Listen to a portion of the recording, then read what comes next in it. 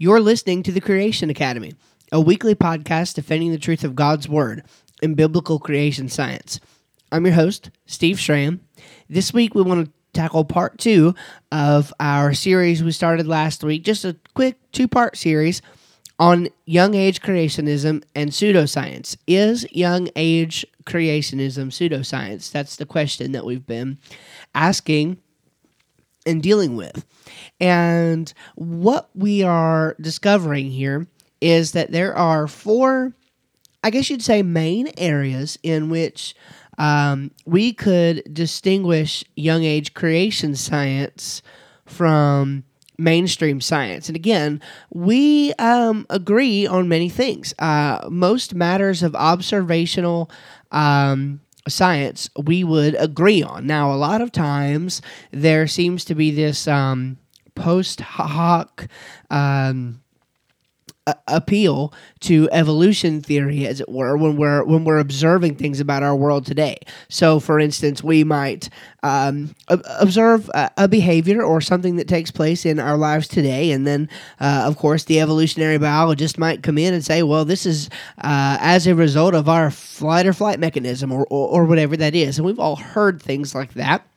And so we, while we do agree on most matters of operational science and observational science on things that we can see today, sometimes we, of course, interpret the past differently. And of course, that's because, as we have seen in our series on searching for Adam, we've seen the biblical past, the biblical history of the earth, is quite different than that taught by conventional theory. And of course, we know the proper way to ascertain history is by a written eyewitness account. And thankfully, that's what we have on the pages of God's Word. Now, there are, again, as we've said, 4 areas that we have been looking at. And last week, we looked at just 2 of them. We started out by looking at dinosaurs. How are we different from the mainstream interpretation of dinosaurs? Well, of course, we saw that some of the first words that you'll ever read as a human being on Earth during this time is in, millions of years ago, 60-something million years ago, dinosaurs ruled the Earth. Right? For many of us, these are some of the first words that we ever read. And so as a part of this evolutionary paradigm of looking at the world, we see that dinosaurs are seen to have lived much longer ago rather than humans did. And of course, there's about 6 or 8 theories right now or more on how the dinosaurs died out according to conventional theory. Still nobody really knows. Some people say that they just evolved into birds, and of course, many people, even on the secular side, are skeptical of that. So there's a clear difference going on here, because in our view, dinosaurs were created on day 6 of Creation Week. And of course, we argue that Creation Week was just over 6,000 years ago, somewhere just over 6,100 years ago. And so there's an obvious difference here. And of course, there's going to be a difference in the way that we think that they died out. We think that they died out as a result of the global flood. And again, it would be troubling if we looked around us and we could not see any evidence that there was indeed a global flood as described by the Bible. But again, we do see that. We do see lots of fossils in the ground, and we even talked a little bit about the nature of the fossil record last week, and we saw that indeed the fossil record does seem to support this idea of a global flood. And of course, that brings us into the second thing that we talked about, which indeed was a global flood. And we saw that, in fact, the flood model is a useful model of Earth history. We saw that it explains things that conventional theory just does not explain. It does explain, in my opinion, from the research that I've done, it seems to explain everything that conventional theory would explain as far as plate tectonics goes. Of course, the flood model that we dealt with last week was catastrophic plate tectonics. And We saw last week that not only does it explain everything that we know of that conventional theory explains, but also does a great job explaining some things such as the zones of cooler material reaching from the ocean trenches to the bottom of the mantle, these rapid magnetic field reversals and basaltic flows, and etc. It explains a bunch of other things as well, and of course found that when we look at the Bible, and we see that there was a global flood, we can look at the data that we find, and it appears to be consistent. What we see in God's world indeed matches God's word. As long as we're starting with the right authority, we start with the Bible, we understand the proper history of the past, we can then do science in such a way that it properly is interpretive and properly descriptive of the actual history of the earth. And so when things like radiometric dating come up, which we're actually going to transition into here today, when things like radiometric dating come up, we can take heart that even though these dates as given might be older ages than in conventional theory, then we would want to affirm have taken place in the history of the earth. We can look at other types of scientific data and say, well, what explains this? And that's the kind of thing that we are going to get into today. So where did this idea then, moving right along into dating, where did this idea of deep time come from? Well, we saw in our last episode of the Searching for Adam series, we got a little bit of insight into this.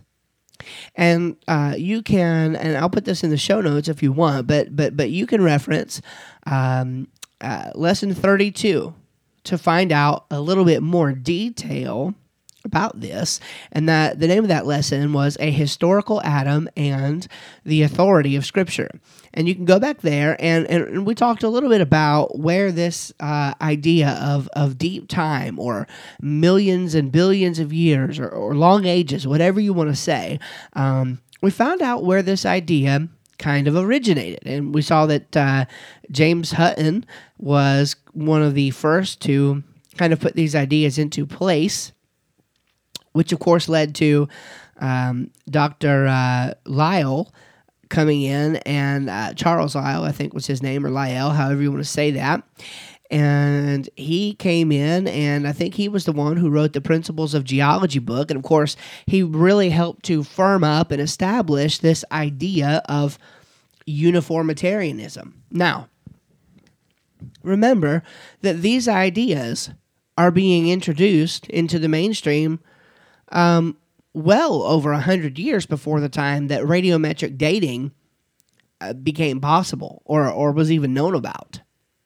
Now, of course, following in both Hutton and Lyell's footsteps, Darwin came on the scene. And Darwin, you can see it in his own writings, was quite influenced by these men, especially by Lyell. And what he proposed was that his take on the natural world, on what he observed and what he hypothesized about biology, would make sense under the conditions of long-age geology. Now, I'm going to argue, and I do argue, that we know more today simply than we knew back then. And of course, we have the correct history of the earth preserved in the Bible. And so the question is, does the data match up when interpreting it in light of that? And of course, I think it does. Now, and we're going to talk more about Darwin in a minute, so I don't want to get too hung up on that right now. But we do need to consider something here. Evolution theory requires long ages. Now, I'm going to say that again just so we can make sure we're clear on this. Evolution theory requires long ages. If you don't have long ages, then evolution theory insofar as we're talking about that all biological organisms are share a common ancestor, right? That's called common descent. Insofar as we're talking about that definition of evolutionary theory, it requires the long ages. Without the long ages, it simply doesn't work. But what's interesting about that is that because that's the way that the nature of evolutionary theory is, we're never going to be able to observe what evolutionists commonly call macro evolution in any meaningful sense. In other words, we might see a breakaway population take place. In other words, we might see a population of finches, let's say, become reproductively isolated from another population of finches, which, again, one might call macroevolution. I don't think that's macroevolution. I think that's called speciation and variation. We'll talk about that a little more in a minute. But some would say that we could see macroevolution taking place because we see things like that. Others say that we could never see anything like that. And as a matter of fact, this quote from Biologos really just seals up the deal for me. In one of their articles, I think the name of the article has something to do with speciation and macroevolution. I forget the actual title of the article. I might have put the link down here. I'm not sure that I did. I'm not seeing it. But nevertheless, here is what they said on the Biologos website. Over millions of years, a dog-like animal may indeed evolve into something that looks completely unlike a dog. However, this is not something that we would be able to expect to observe. Or to quote it properly, that we would expect to be able to observe. Now, this particular illustration was given in the context of the example that Kent Hovind often uses of never seeing a dog produce a non-dog. And of course, the evolutionary rebuttal to that line of thinking is, well, that's a good thing because we would never expect a dog to produce a non-dog. As a matter of fact, they think crucial to evolutionary theory working is reproduction like that being consistent and properly working. Of course, what they argue is that over time, due to many factors, not the least of which, in fact, the most of which is random genetic mutation, these certain populations of dogs may turn into other organisms. And of course, they also argue that we just have no real concept of deep time, and so it's hard for us to understand that and to put that into perspective, they say, and so that's how this process works. And again, we've talked about this before, and we're going to talk about it more in a minute. I don't disagree with even common descent evolution. I disagree with it. I don't think it's correct at all. In the least bit, and it does have serious problems. But I also think that in one sense, it's a productive framework for biological research. I don't think that evolutionists are just stupid. I think some very, very smart people hold to this idea, and I think we need to take it more seriously than we often do. But in light of comments like this from Biologos, that we would just not be able to expect to observe it, to me, this is significant. Now, what's interesting is here, we're talking about dating. So remember, these long ages are required. And we talked a little bit about 2 Peter 3:4 and about this warning concerning uniformitarianism. We talked about that last week. But I want to reiterate this again. 2 Peter 3, and in verse number 4, it says this, and saying, where is the promise of his coming? For since the fathers fell asleep, all things continue as they were from the beginning of the creation. Now, just looking at this verse in isolation, you might get the wrong idea about what it means. But when you look at this actual passage altogether, it's talking in context about the creation and the flood. and of course the coming judgment as well. And so this is talking about this doctrine of uniformitarianism, at least it seems to me, and lots of other Bible commentators and expositors. It's dealing with this idea that rates and processes have just forever been the way that they are. Back into the distant past, they deny the creation and they deny the flood. And we see specifically, as we talked about last week, that in Genesis 8:22, God gives us a promise that while the earth remaineth, he is going to keep the seasons up. He's going to keep seed time and harvest going. He is going to uphold this earth in a consistent fashion. But that promise only came into effect after the flood. So this idea of deep time, remember, it's necessary to evolutionary theory, and it came in, it's a philosophy, okay? It came in before there was any supporting science behind it. It is this philosophy of uniformitarianism, and it goes right along with the ideas of methodological naturalism, and then also with philosophical naturalism. These ideas that that only the natural is to be put forth or to be postulated on when we're doing any kind of scientific research. All right, now. So there's a question now. Now, must we accept deep time in order to be rational Christians? And where I'm going with this is this kind of stems from an objection that we often get from long age, from Christians who hold to long age geology and a long age history of the earth. It's this very common misconception that we see. Now, one thing is certainly true. It certainly seems to be easier to get time on a university campus if you don't hold to the young earth idea. I don't necessarily know why that is, but there are some apologists and great Christian thinkers who I respect greatly, who I think are simply egregiously wrong from a scriptural standpoint, who often do enjoy a little bit more educational, I guess you'd say, prestige and respect. In many people's eyes, this young age creationist idea is, as we are arguing against, they say it's pseudoscience. That's why we're having this episode. And so because of that, a lot of times it's harder to get onto the university campus. It's harder to get respect from scientific peers. But does it mean that we have to accept deep time in order to be rational Christians?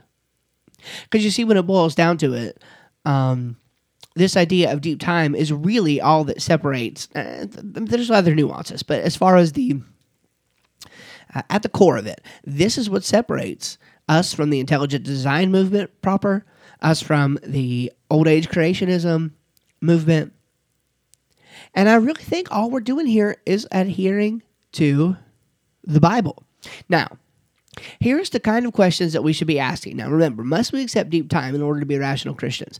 This is a very common misconception, and I would say no. Now, here's the question we should ask.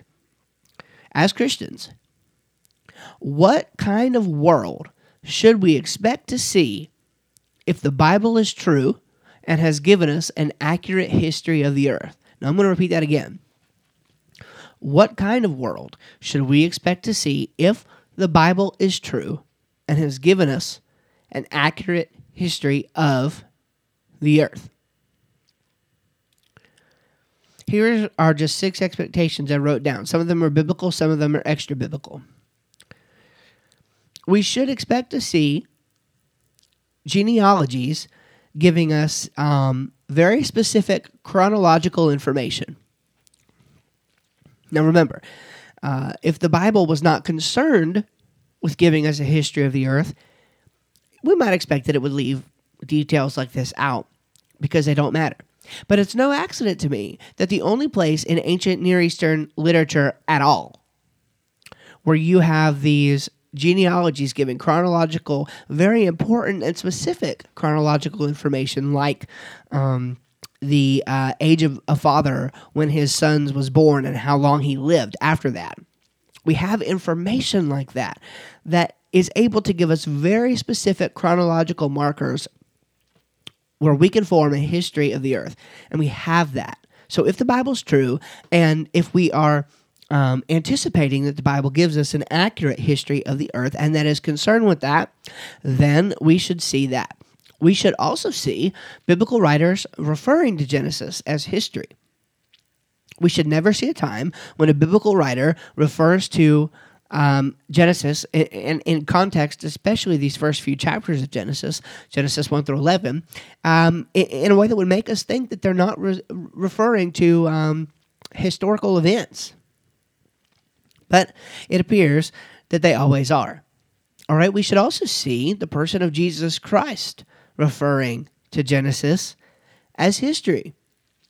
And indeed, we do see that. Mark 10:6 is a great example. Matthew 19, of course, is another good example of that. Evidence also of the global flood narrative. Physical evidence of the global flood narrative. We should expect to see things like this if the Bible's true and has given us an accurate history of the earth. Now, I wrote this down, that it should include stratigraphical evidence, evidence of rapid fossil burial, geological evidence of catastrophe, and we see all of these things. We've dealt with that in 1 or 2 podcasts so far. All right, now we should also see, and this is kind of where the rubber meets the road here with what we have this morning, but we should also see discordant dates given by conventional methods of dating when measured against rocks of known age. So, in other words, all things being equal, if we are measuring a rock where we know the age, then we ought to expect for the radiometric ages to give us that information. In the conventional theory, but that's not what happens. We often see, and most always see, discordant dates when we know the age of the rocks. And finally, we also might expect hard to reconcile anomalies given by conventional dating methods, such as the unexpected amount of helium found in most rocks. And these things suggest that rates and processes have not always been constant throughout time. And we argued that they weren't. We argued that, especially during the creation week and also during the flood year, that rates and processes were vastly different. We argue that they, especially during the creation week, the laws of physics were probably a little different. And so we shouldn't just expect these laws to have been in place ever since the very beginning of the universe, especially talking about millions and millions and millions of years ago. We're only talking about an age for the earth, a little over 6,000 years. And so what should we expect to see if that's true? And those 6 things I just listed, we do expect to see, and we also do see. Now, are there difficulties? Yes, absolutely. Okay? Everybody has unanswerable questions. I want to point out just a few of these here, but everybody in science has unanswerable questions. There is today, the Big Bang Theory, the widest regarded, best explained, or best, I guess you'd say, postulated theory for how the universe began under conventional dating and the conventional paradigm, has big issues today. Not the least of which is the fact that it doesn't work on the quantum level. This is based on, right, the theory of relativity put forth by Einstein. And you kind of have to do all these mathematical, you have to, let me put this differently. You have to make assumptions, and then when the math starts not working, you have to redo the math a little bit, make new assumptions, and then keep going. And then finally, you can get to what looks like the Big Bang Theory. So it can't be explained very well on the quantum level. And it also has a inflation problem. In other words, the horizon problem, which deals with distant starlight, is a problem for the Big Bang, because right now you can only get light about halfway across the universe on that model without invoking an inflation theory, and nobody has agreed on these inflation theories, and not one so far has shown to be mathematically sound. So And that's actually one of the first difficulties that a lot of people throw in for our purposes. Distant starlight. Folks rightly say, look, we've got a problem for the young age view, because if that's true, then we are either seeing things that are out in space that are not actually there, that God is just giving us an illusion of this, or and there's all these criticisms lobbed against us. Now, again, most of these are unfounded. Just simply realizing that this starlight is a measure of distance, not time, is helpful. Now, some argue that it's time, but you have to assume that the universe is millions of years old in order to make the argument that it's time being recorded.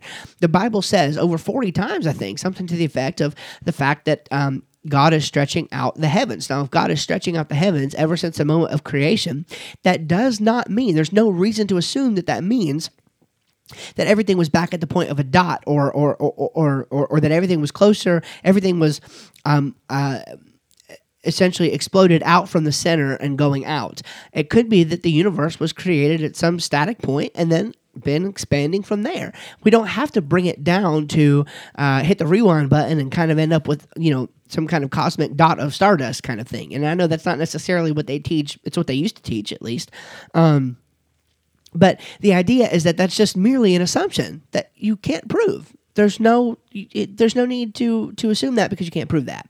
So ultimately, it's circular reasoning to say that, well, the starlight is a problem because it records time. But it really doesn't. It records distance. It is true that it will take millions of light years to get to these places, to get to distant stars, and trillions of light years in some cases. But again, it's only recording time if you say that it's recording time. It doesn't necessarily record time. It records distance. So I think starlight is a moot point because it's a big problem for the Big Bangers as well. And of course, I think the Big Bang's got other problems as well. You say, well, what's your theory? Well, I'll be honest with you. I don't think it can be scientifically ascertained. I do think there is good scientific knowledge to be gained in the field of astronomy from a creationist standpoint. Don't get me wrong. But I think the Bible describes creation as a purely miraculous event. And I'm just not so sure that we're going to be able to understand the creation of the universe from a scientific perspective. Now, I could be wrong about that. I hope I'm proven wrong about that. I think we're still going to keep doing research, right? And we're still going to keep digging out more information. We're going to try to understand the universe from a young age perspective. But ultimately, can we come up with a quote-unquote Big Bang theory for young Earth creationists? I don't think so. I could be proven wrong. I hope I am, but I don't think so. I think creation was a miraculous event. We weren't there. We're not going to be able to observe how it happened, and I just think that that's going to be a moot point for young age creationists and older age creationists to go on and on about. All right, now what about the laws of physics? Now, this is a really interesting point, and we're going to talk about this coming up sometime. I actually want to play you this little video. I think it's only 11 or 12 minutes of Dr. Kurt Wise talking about this. The guy's an absolute genius, and I take anything that he says pretty seriously. The dating of rocks is usually pretty consistent between methods, though not always. Now, of course, hardly ever, okay, when compared with rocks of known age. That always throws a monkey wrench into it. But, however, the consistency that we do see in the dating of old age rocks, and again, I'm putting a lot of thought into this, and I want you to catch my drift here. I'm not saying that it's entirely consistent, because it's not. Often there are millions of years in discrepancy, and the ages are interpreted to either go along with what the other rocks in the area have already been interpreted to say, or evidence does not speak for itself. Remember, that's the fallacy of reification, all right? Evidence requires interpretation based on a worldview, which cannot be scientifically determined. You cannot determine your worldview scientifically. Evidence must be interpreted. It does not speak for itself. However, granting for argument's sake here that they do have a some level of consistency. In other words, there might be millions of years of discrepancy, but they are certainly out on the distant past. It's not like we're saying, well, this could be 10 years or a million years old. All right. So for what that's worth, the consistency that we do see suggests that the rate of decay has always been constant. Again, if you don't postulate the Bible's history of the earth, if you don't bring a global flood into the picture, then what we find could certainly be interpreted to show that the rates and processes have been constant over time for the most part. Now, there are some inconsistencies that we talked about earlier, like radio halos and helium, things like that. But again, it could be that a change in the laws of physics was required either during the creation week, or either that the laws of physics were not fully established during the creation week. And so then the actual creation of the earth would not be bound necessarily under those laws. Or that a little bit of this came into play during the flood year. So, and again, I'm trying to be very careful about this. I'm talking about the laws of physics. Now, this is no small thing to suggest that at one point something might have been different about the laws of physics. So this is, I mean, all of the science that we do today requires the laws of physics to be constant in order to have the uniformity of nature. We need this. We need uniformity in nature so that the future is like the past. That is how scientific experimentation works. And so it's no small thing to suggest that at some point in the past, the laws of physics might have either not been in play, or maybe not, maybe were in play universally, but during the creation of the earth, specifically just the earth, they were not instituted until God's rest. I don't know. There's a lot of unknown here. The point is that in order for the dating that we see, we might have to postulate a change in the laws of physics. Now, again, that's not without evidence.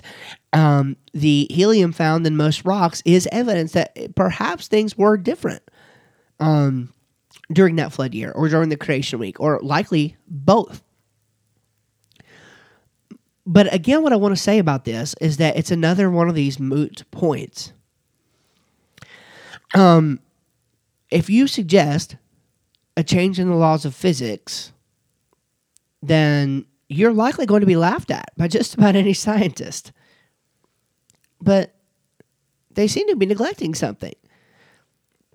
In order to have a universe with no God, in other words, a universe not from nothing in the what physicists mean by nothing. We're going to talk about that in an upcoming episode very soon.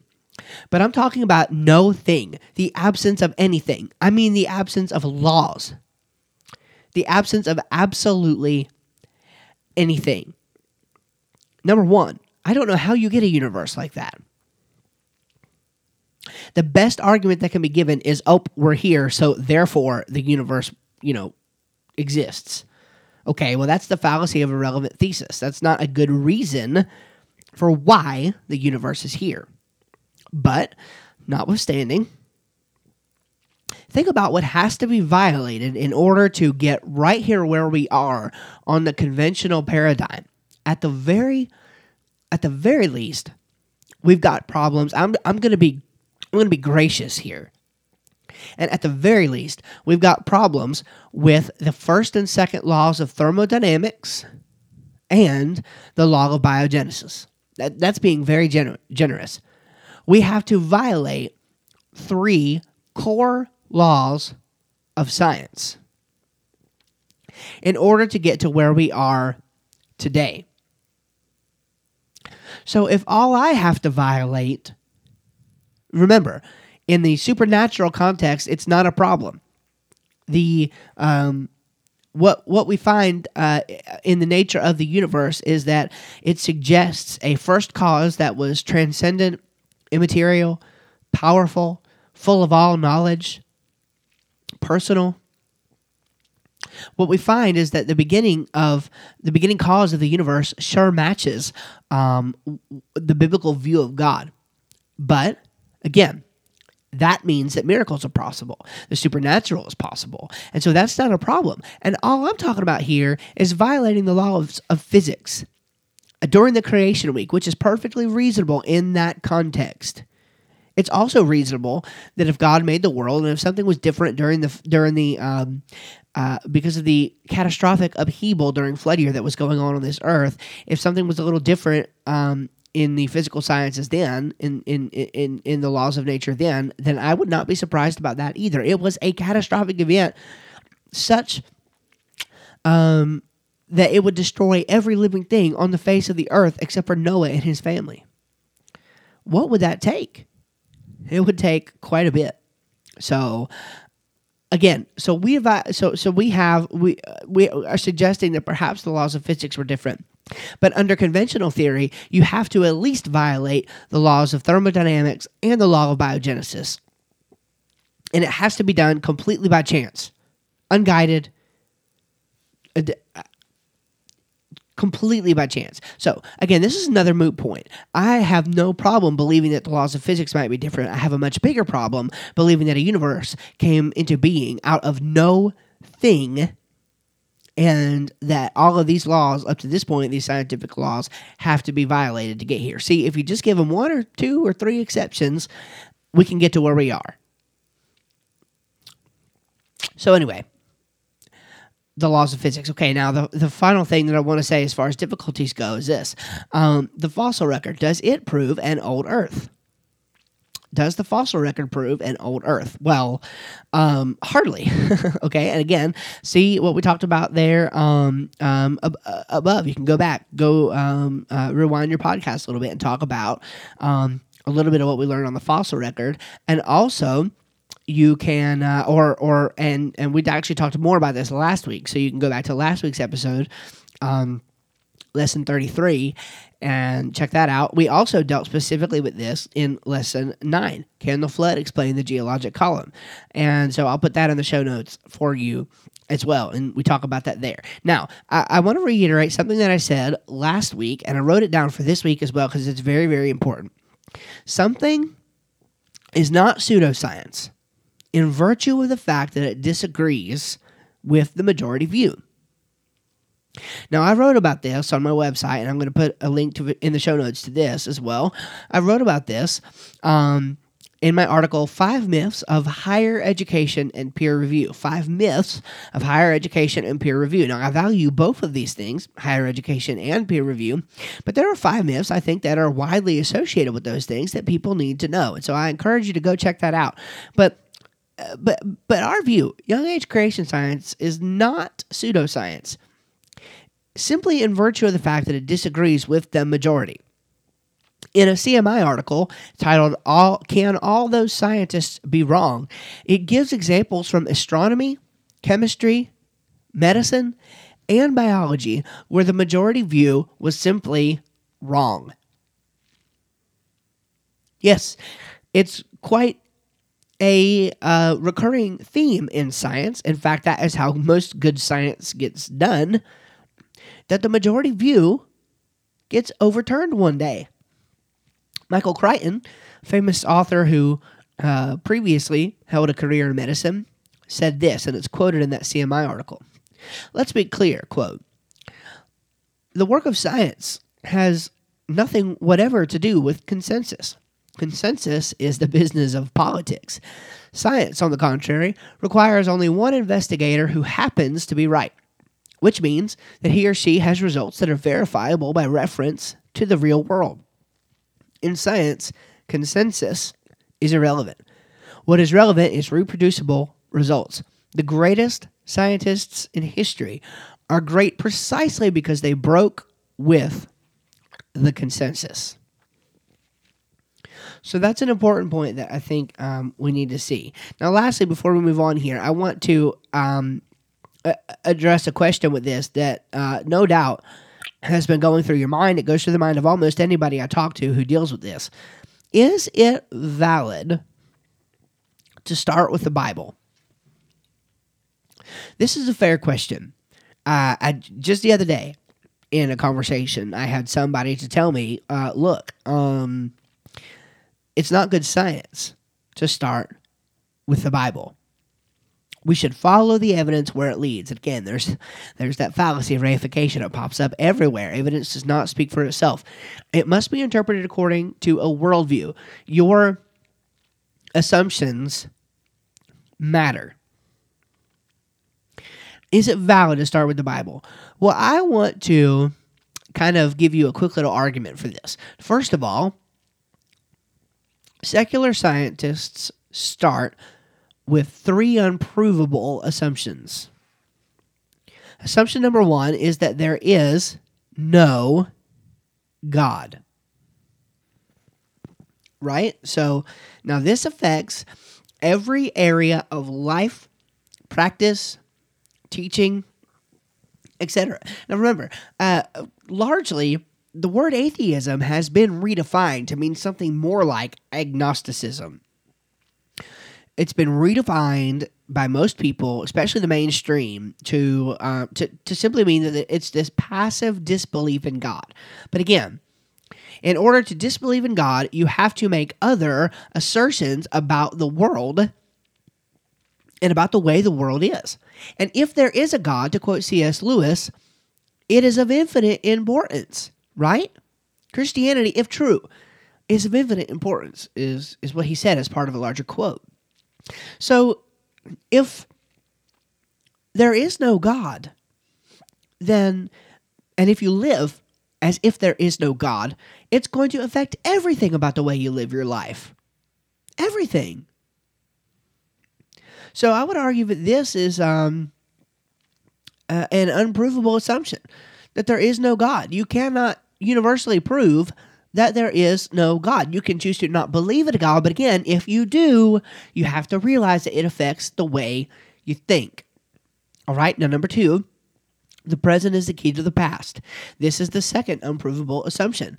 The present is the key to the past. This is, again, that philosophy of uniformitarianism, as we see in 2 Peter 3. And it's this idea that all scientific rates and processes are always the same and have always been the same since the beginning of the universe, presumably after the universe somehow began itself.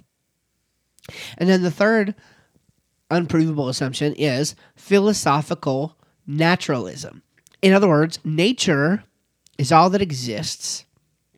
And not only that, but that carries over into methodological naturalism, which says that we should only test and bring into our theories of how the world works. We should only go by nature. The supernatural mustn't be allowed. That is the idea. Now, here's the problem. If that were true, we could never know it. If that were true, we could never know it. And there's Alvin Plantinga has argued, I think beautifully, in his evolutionary argument against naturalism about this. And I'm not going to go into all the details of that. We'll probably talk about that sometime. But Alvin Plantinga is a well-respected Christian philosopher, and he basically argues, look, if naturalism is true, then natural selection does a good job selecting for our survival value, but it has nothing to do with selecting for truth. And so therefore, even if naturalism were true, we could never rationally affirm it. In other words, his whole argument is that the conflict lies not between science and religion, not between even religion and evolution, which of course I disagree with. But his argument is that naturalism and science, or this idea of Darwinian evolutionism, common descent, undirected, and science are actually at odds. You can't rationally affirm both evolution and naturalism, basically, is his argument there. All right, so, and I think it's a good one. We should look into that sometime. I'm sure we will. All right, now, if that's the case, if secular scientists start with those 3 unprovable assumptions, why? is it invalid to start with our assumptions? What would our assumptions be? Our assumptions would be that there is a God. And by the way, going on another Alvin Plantinga argument, this could be called a properly basic belief. And if you read about this, it makes so much sense. He's got a popular book out about this called Knowledge and Christian Belief that I highly, highly recommend you get. And I'm not even through with the whole thing yet, but just at the most basic level, the idea is that there are some things that you believe so strongly you don't choose to believe them. You just do. And I think the argument that he's going to develop, and again, I'm just a little bit into it, and I know a little bit about his argument here, but I think the argument that he is advancing is that this regeneration, this knowledge that we gain of God through the Holy Spirit is so properly basic to our lives and to our experience that we're rational in holding it because we don't choose to believe it. We just do. We understand when the evidence comports, and when the evidence doesn't comport, we're just unconvinced because we know that we have experienced God. And again, I'm probably not representing that exactly right, but in either case, I say that if you can start with the assumption that there is no God, then I say you can start with the assumption that there is a God. All right? Assumption number 2, the Bible is true because there is a God and he has revealed himself. So we can say the Bible is true, and the history given within it is an eyewitness account from the one who created the cosmos. So we start with that assumption. And then, thirdly, the supernatural, in virtue of there being a God, exists. That's it. And if we can start with those assumptions, we'll see that the real difference here is our starting point. If we start with those assumptions, science does not conflict with what we find. Science proper, all right, does not conflict with what we find written in the pages of God's Word. Because science must, facts and evidence must be interpreted. And we interpret according to a worldview using our assumptions. So we can validly start with these assumptions and then come up not only with the history of the earth, but with a scientific understanding of the history of our earth. So the real difference, again, is our starting point. If you have a different starting point, you have different scientific conclusions. They are not unscientific. They are not pseudoscientific conclusions because they merely start with different unprovable assumptions. Again, I would argue that biblical assumptions actually are provable, but that's a different podcast. Let's just, for the sake of argument, let's just say that our assumptions are unprovable, but so are theirs. So all things being equal, we can each come to different scientific conclusions based on our valid assumptions. God may exist, but again, this does not invalidate the study of the natural world. It just changes how the evidence is interpreted. That's the only difference.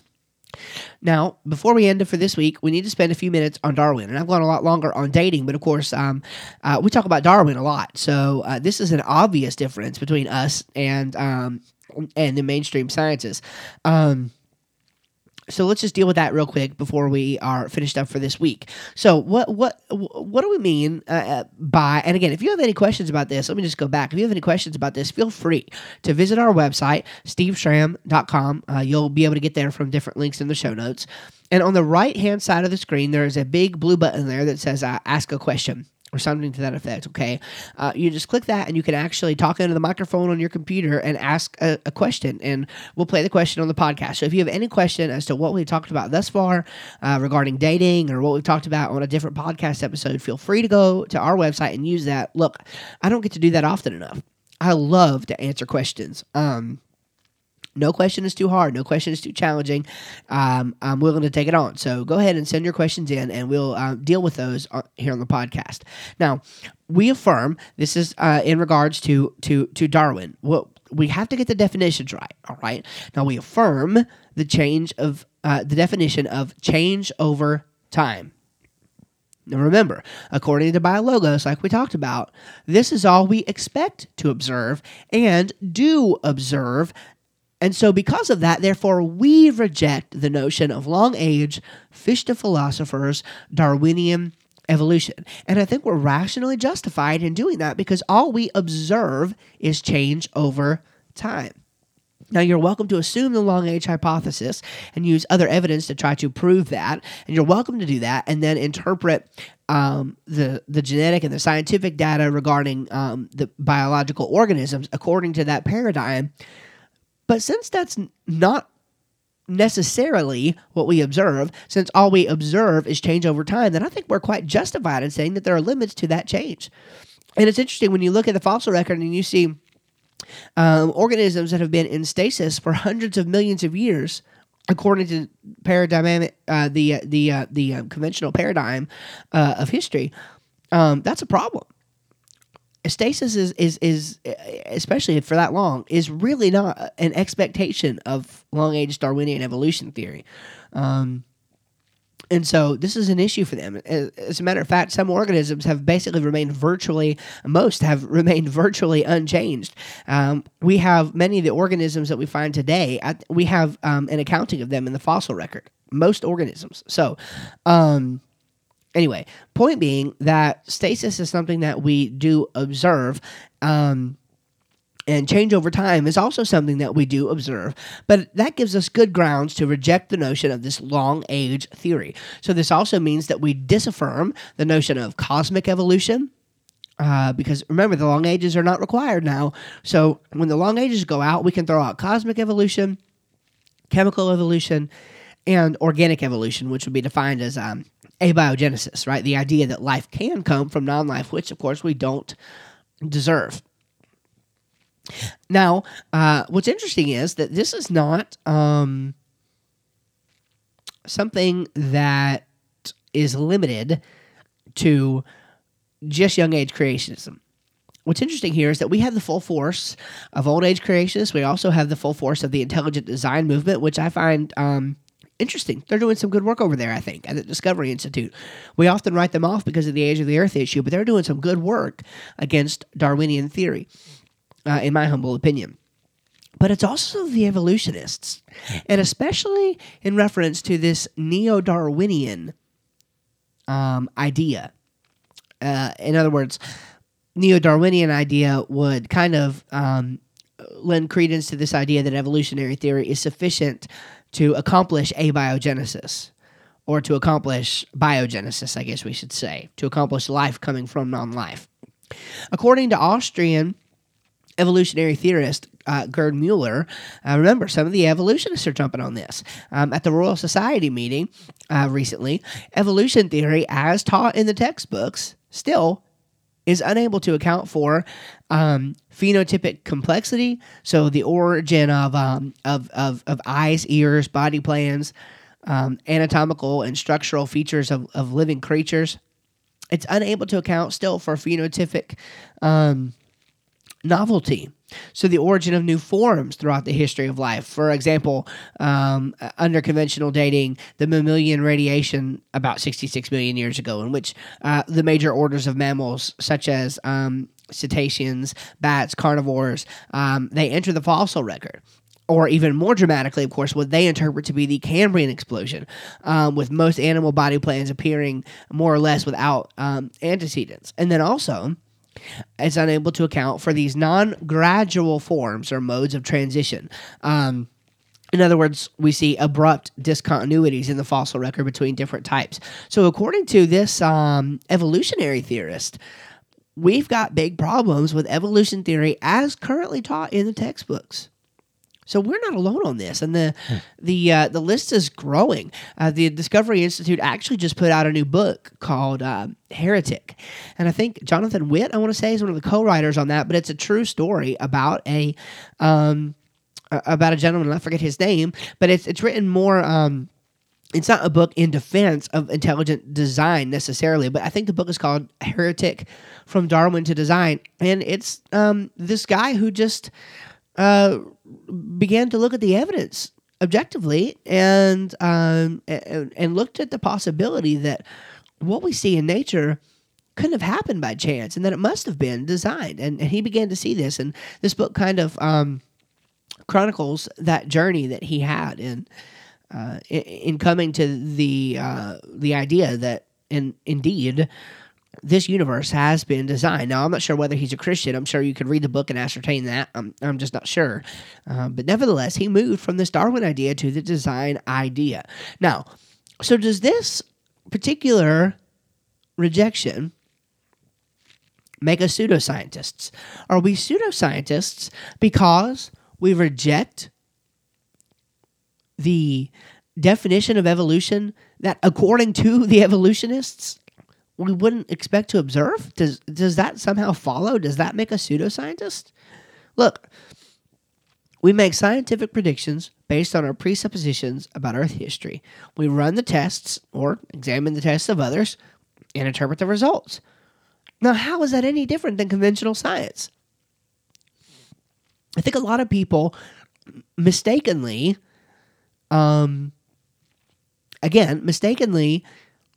import their idea that if we come to a different conclusion than the majority consensus of conventional science, that makes what we do pseudoscience. But in the history of scientific study, that has never, ever been the case. And again, we can't say that the assumptions are invalid. We just talked about that. If your assumptions are unprovable across the board, all things being equal, then there's nothing pseudoscientific about us starting with that. In fact, history is a very appropriate means of gaining knowledge. And this all goes back to scientism, right? This idea that science is the only way to gain knowledge. I mean, look, if all of history records that Abraham Lincoln was shot by John Wilkes Booth, even though we can't scientifically test that, does that mean that did not happen? Suppose all the scientific and forensic type evidence was against that happened, but eyewitnesses saw it and wrote it down, and it's been propagated throughout history. And as long as our memory is reliable, and as long as the eyewitnesses have been somewhat reliable in the past and corroborated by other eyewitnesses, history is a perfectly good means of attaining knowledge.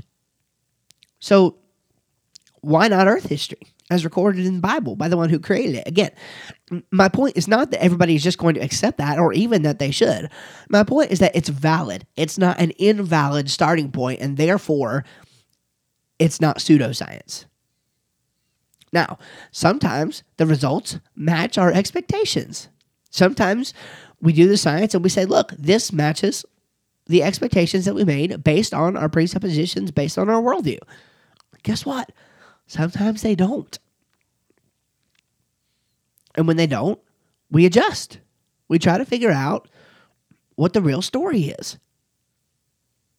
How is this any different than conventional science? Now, on this point, some will say that conventional science follows the evidence where it leads.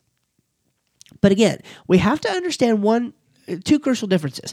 The first crucial difference is the evidence does not speak for itself. I've hammered that point home this week for a reason. It does not speak for itself. But also that we are dealing with science trying to ascertain historical information. But in our case, we've got the record of Abraham Lincoln. In other words, we've got the written history of the earth. So we can do science according to true presuppositions that have historical value. Now, that is somewhat of a difference. But again, you can't just say that you're neutrally following the evidence where it leads, because there's no such thing as neutrality. You have to interpret based on assumptions. And when you do that, you will come to different conclusions based on your assumptions. The question is, are ours valid? Since ours records actual history, yes, absolutely valid. Now, let me just give you one example of many. Many great predictions have been made by creationist scientists. By the way, the dude who invented the MRI, right? Damadian, I think his name was. He is a young age creationist. Creationists can be and are real scientists who do good work. You do not have to believe in evolution theory to be considered a, quote, real scientist, unquote. All right, here's just one example of many about predictions. Last year, in his book Replacing Darwin, Dr. Nathaniel Jeanson published expectations about the rates and method of speciation that we ought to expect to see if our theory of Earth history is true. Now, recent studies, and I'm actually going to go onto a more deep dive, okay, onto this later in a different podcast. But for right now, I just want to bring it to you kind of at face value here. Recent secular studies on the Galapagos finches, the same ones that Darwin first observed in his theory, have confirmed his theories preliminary on both counts. In other words, on the rates and the method of speciation. Now, remember, this is just one study. This is very, very recent publications, but even the secular journal entry is about these faster rates than previously anticipated of speciation being observed in the Galapagos finches. Can I just stop right here and say, how amazing would it be if Darwin's finches were the very thing that helped to finally overturn Darwinian evolution? Now that would be coming full circle, my friends. Now, specifically with regards to this study, namely, it appears that bird species are forming at a rate much faster than evolution predicts. So evolution predicts, on an average, all right, about one species every 6,000 years. So no wonder they think we're a little crazy. According to their history of the Earth, we should have only seen one new species form in the whole time that we think the Earth has been here. In the universe. One new species every 6,000 years. Now, in the creation model, we are anticipating 2.4 new species average per year. If we apply this just to bird populations, we get somewhere on the observable data, we get somewhere between 3.4 to 12 new species per year. Now, that is much more in line and actually faster than anticipated than our creation model of Earth history. So, we're starting to see things that are at least preliminarily, confirming our theories. And then, with regards to the method, it appears that species are separating also due to homozygosity rather than simply just random mutation. Now, in the evolution theory, most, if not all, speciation events due to random mutation are due to random mutation acting on the genome over long ages, and of course also on the epigenome as well. Now, these eventually translate into what we call ecological speciation, but again, for the most part, speciation events are due to random genetic mutation. On the creation model, faster speciation events rely on natural selection, epigenetics, and the homozygosity of breakaway populations. And we would anticipate these faster speciation events happening on this method, and that's exactly what has been recently observed by secular scientists in their study of the Galapagos finches. Other studies conducted by Dr. Todd Wood, along these lines, seem to suggest that altruistic gene elements, or ages, as he calls them, could also be responsible for some of the rapid speciation that we postulate post-flood. And I haven't done a lot of study on that, but that is another theory for the rapid speciation that a lot of times we're accused of having to posit these way faster rates at these unreasonable rates. But look, that's what the observable science is starting to show. Now, here's my point. Now, you can disagree with this, and it could be, and even Jensen says in his articles explaining this, he even says that this could be overturned. I mean, right now, we would at least be back to square one without this particular study in the Galapagos. But here's my point. These are scientific propositions. We often get claimed of just getting to a point where we don't understand what's going on and then saying God did it, right? This is the whole God of the gaps thing. But I think God is the God of the gaps and God of everything we do know. Remember, my argument is not we know some things, but we don't know some other things. Therefore, God exists to fill the gap in our knowledge. That is not the argument of anyone who rejects Darwinian evolution theory. The argument is, at least from my perspective here, God exists. Therefore, the known and the unknown make sense. And that's what we see. Now, I used this example the other day. If the Bible told us that if the Bible remained the same, let's just say that we lived in another world where the Bible was the same as it was, everything was the same, except spontaneous generation was a proven fact. In other words, I could wake up one morning, go out to the living room to make my coffee, and a lion might have spontaneously generated in my living room. In that world, the Bible would not be true. I hope you can see that. There's no way to reconcile that sort of thing. Remember, because Creation Week stopped. Matter does not just spontaneously create itself, nor does God spontaneously create matter. And this is consistent, of course, with the first law of thermodynamics. So, the point being here that this is not a God of the apps argument. The world that we see makes sense, but it makes sense because we have this biblical history to rely on, and everything is consistent. God's world matches God's word. It is not a God of the gaps argument, and we're not merely saying that God did it. We are using our presuppositions that there is a God who upholds the universe. That just means that we have justification for the things that evolutionists typically take for granted. Point being here, again, that this is scientific. These are scientific propositions. These are scientific experiments that are being run, even though our base assumption is that God exists. That does not mean we appeal to a miracle every time we don't scientifically understand something. I hope you know that, and I hope that using some of the information that we talked about today, you can help others that you talk to understand that. And we got to cut it off for today. We're already in an hour and 5 minutes, almost 6 minutes. So we're going to go ahead and say a prayer. Remember, now go to the website, check out our preaching page, invite us in. Hey, we'd love to come speak at your church and help equip your members to defend their faith with confidence. Remember the Creation Academy. Go to jointca.co. Jointca.co and get signed up for the Creation Academy. Remember, we're still looking at launching around 2019, hopefully early 2019, to be able to teach young Earth creation science in an even more involved and structured and elegant way. And so head over there to jointca.co to learn more about that and to get signed up for the wait list.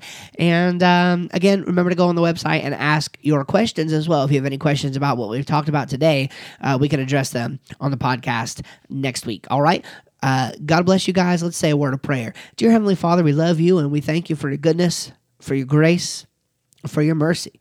Father, we don't deserve a single thing that you've given us. We certainly don't deserve you to have stepped down into our lives, to have become a man and to humble yourself. And certainly, Lord, we do not deserve you have to given your life for ours. I love the old song that says, his life for mine, your life for mine. Father, that is a trade that I'll never understand, but I'll forever remain grateful for. Thank you, Father, for giving us your word, for revealing yourself to us. Romans 1 says that the creation testifies to you, Lord, that the invisible things of you are clearly seen and understood by the things that are made. We thank you, Lord, for your great revelation. We thank you most of all for saving our unworthy souls. In Jesus' name we pray. Amen. Hey, thanks so much for joining me this week on the Creation Academy. Hope you'll join us again next week right here, same time. All right? God bless and have a good week. Bye-bye.